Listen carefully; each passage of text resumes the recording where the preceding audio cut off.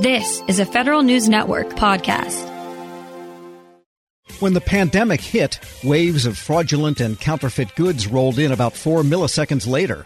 You might not think of Homeland Security investigations as a center for intellectual property protection, but that's exactly what its National IP Rights Coordination Center does. The center has gotten together with several large drug suppliers and distributors to deal with counterfeit pharmaceuticals. Joining me with details, the center's director, Steve Francis. Mr. Francis, good to have you on. Good morning. Thanks for having me. Let's start with the beginning here. The center basically tries to intercept incoming counterfeit goods of all sorts that might cross the nation's borders. Tell us more. Yeah, the National IPR Center was created over a decade ago, and it stands at the U.S. government's response to combating IP crimes and the enforcement of the international trade laws. There are 25 different partners that sit at the National IPR Center, including deputy director positions by U.S. Customs and Border Protection, CBP, as well as the FBI. Got it. So you're the group that when there's a whole bunch of phony Yves Saint Laurent purses or something, you grind them up and crush them publicly to let people know what's going on? Well, I like to think we do some other things that are really important to the health and safety of U.S. consumers. And in addition to the luxury goods that we detain and seize and investigate, the counterfeits kind of flooding the markets, it has a significant impact on, the national security of the United States as it relates to counterfeit microelectronics that are going into DoD supply chains, or the economic security impact it has with hundreds of billions of dollars of IP crimes that are committed. And lastly, the health and safety of U.S. consumers as it relates to counterfeit, fraudulent, and substandard goods that are flooding the market, specifically now during the COVID-19 pandemic. Yes, and now you have a partnership with several very well-known blue-chip companies, American companies, that are in this whole pharmaceutical supply chain and manufacturing. Tell us about who's in it and tell us more about the partnership.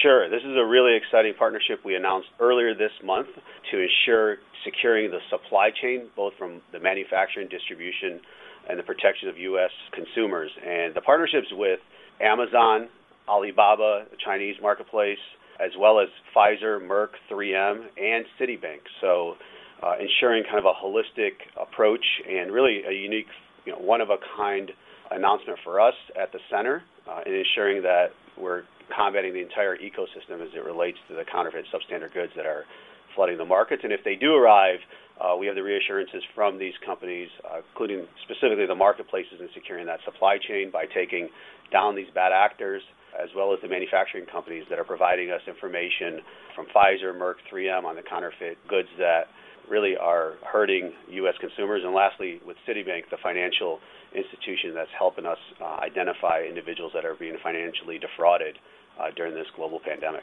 All right, suppose I'm 3M, and 3M makes high-end, high-quality masks, facial masks. How do I, as 3M, and how does the government know that there's a batch coming that is counterfeit? How does that get discovered, and then what happens when it is discovered? The National IPR Center is essentially a task force with all these agencies and working closely with the private sector.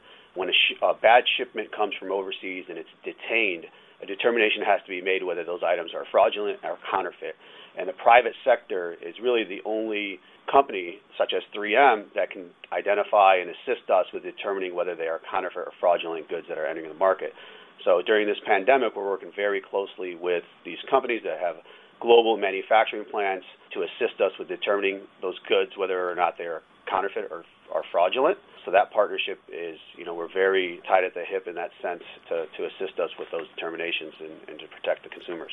Do the manufacturers have access to samples of what's coming in, say, from the latest ship that comes into, wherever they come into, to Fort Lauderdale or to Los Angeles? So they do. We work very closely with the manufacturers. So the brand owners, brand protection partnership that we've had for over a decade now with many of these companies. But specifically as it relates to COVID-19, we're dealing with the manufacturers on a day-to-day basis to share information, to help us identify whether these goods coming around the world are kind of counterfeit or substandard and are harmful to U.S. consumers. We're speaking with Steve Francis. He is director of the National Intellectual Property Rights Coordination Center at ICE. And when you have the distribution media like Alibaba or Amazon, how do they figure into the whole process? So both Amazon and Alibaba have given us their commitment, and we've been working very closely with them. They are really important to ensuring the security of the supply chain. So my understanding is that both companies have taken very strong initiatives to ensure that supply chain has secure manufacturers that are providing legitimate goods as it relates to COVID-19 products. And we work very closely with identifying bad actors that have been identified on their marketplaces, and they're taking a proactive approach in removing those individuals or organizations from their marketplaces and protecting the health and safety of the U.S. consumers.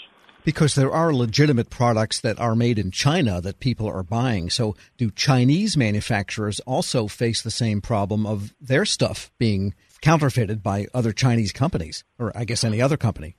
Sure. I assume that that's probable as well, that many of these products are being counterfeited, but working with these marketplaces, it's essential to the U.S. consumers that we're really focused on here in the United States. Got it. And so what actions can happen then? Suppose there is a shipment of masks or pills and they're discovered to be no good. Are they destroyed, or do you go after the manufacturers? Is it possible to trace the sources? Yeah, absolutely. Just within a 2 months' time, when this global pandemic hit and we have these individuals, organizations that are exploiting vulnerable population, Homeland Security Investigations launched Operation Stolen Promise. And with that, the agency brought together not only our Intellectual Property Rights Coordination Center, we also brought in our Cyber Crime Center, our Financial Crimes Division, as well as our International Operations. And in a little over a month's time, we've initiated over 500 criminal investigations. We've seized over $3.5 million in illicit proceeds. We've conducted over 30 search warrants and had 14 criminal arrests relating to COVID-19 illicit activity. I imagine the supply chain of the illicit materials can get pretty complicated because it might have a U.S. importer and distributor, but it might be manufactured overseas and so on. So there's probably a complicated chain that you have to follow to get to really who's behind all of this. Yeah, and I think that's why it's really important that this announcement, ICE Homeland Security Investigations partners with Amazon, Alibaba, Pfizer, Merck, 3M, and Citibank in ensuring that we're securing that supply chain from manufacturing all the way to distribution here in the United States. And just give us a sense of how bad the problem is that is pandemic-related right now.